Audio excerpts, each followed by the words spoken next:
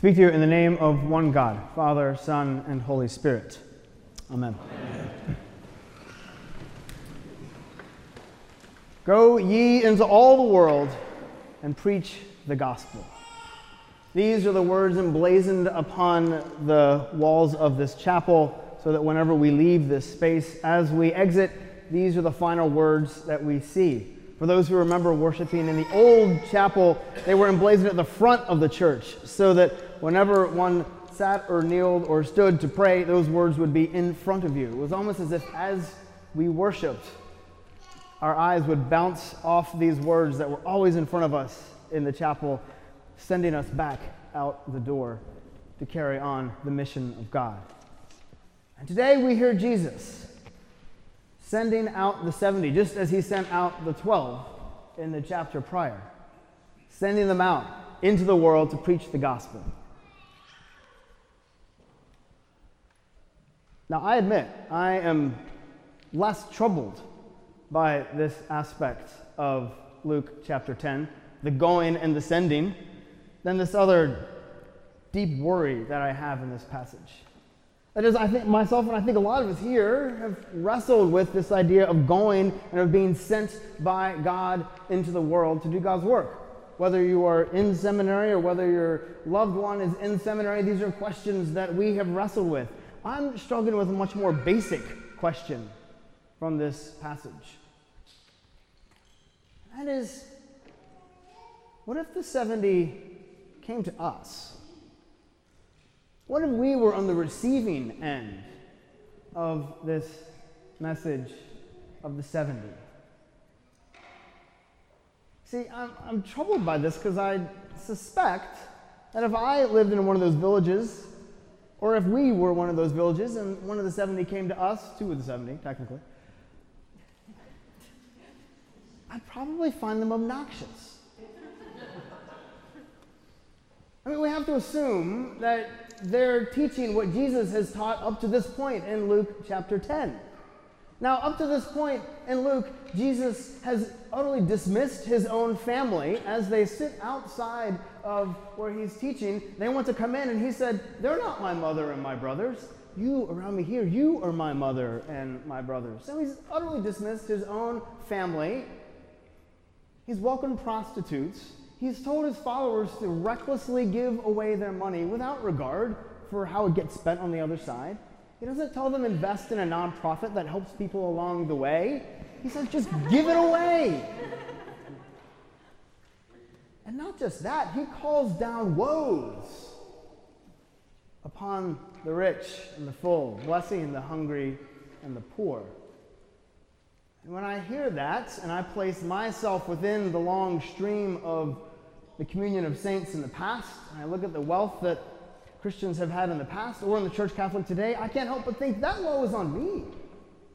I'm rich in that scheme of things. The only excuse I have is that I'm not as wealthy as that other guy. And we're just in chapter 10. Luke's not even half over. We haven't even gotten into the rest of the New Testament, the book of James. Oh, goodness. It isn't that Jesus says, "Woe to you who misuse your wealth." He just says, "Woe to the rich." And the 70 are embodying this message. Jesus tells them, don't carry anything with you. Don't bring an extra bag. Don't bring an extra cloak. I mean, let's think about this. How many of y'all over here go to the Butterfly House? I've got two sons in the Butterfly House. Yeah, right. You used to, right? Every morning when I take my sons to the Butterfly House, we all carry bags. In fact, we're like burdened with the bags that we're carrying. And I guarantee you, our 8-month-old, we carry an extra set of clothes. But it's just how bizarre and strange these people must have seemed. I think I would have found them obnoxious, and I think most of us would have found them that way. Disturbing. And perhaps in that most episcopal of epithets, we might have found them indecent. What kind of religion is it, St. Augustine once wondered? What kind of religion is it that asks us to love our enemies and hate our families? What indeed? It's a question that's beguiled the Christian tradition from its very inception. It didn't take long for theologians and pastors to start sanding off the rough edges of Jesus' teaching. The earliest we have is Clement of Alexandria, who told his flock that what Jesus cares about when it comes to poverty and riches is the virtues of poverty. So whether you are rich or poor, you are to develop the virtues of humility, of renunciation, of generosity. It's not poverty of actual possessions. And we have to admit, as Protestants, we might be on the Catholic side, but we're Protestants, this instinct kind of gets some steroids in the course of the Protestant Reformation when works righteousness becomes a heresy, basically. Grace not just frees us from the law, but from works righteousness. Good works, the struggle of good works themselves. All sorts of Protestant debates about this, but we can't deny that when we look at Protestant thinkers all the way back from Luther up until Reinhold Niebuhr more recently, these really difficult passages, these difficult teachings of Jesus become this aspiration for Christians. Not something we expect everyone to actually follow, but aspirations. And the Protestant Reformation, it coincides with this rising middle class in Europe, which is all too relieved that this wealth that's beginning to accumulate doesn't need to interfere with our salvation. And that is true in our day more even than theirs. But I can just sort of hear Paul in the back of my head nagging, saying, what? Just because you're saved by grace doesn't take away any of these commandments. Nowhere does Paul say that because we're saved by grace, the difficult teachings of Jesus go away. What kind of religion is it that asks us to love our enemies and to hate our families, to recklessly sell our possessions?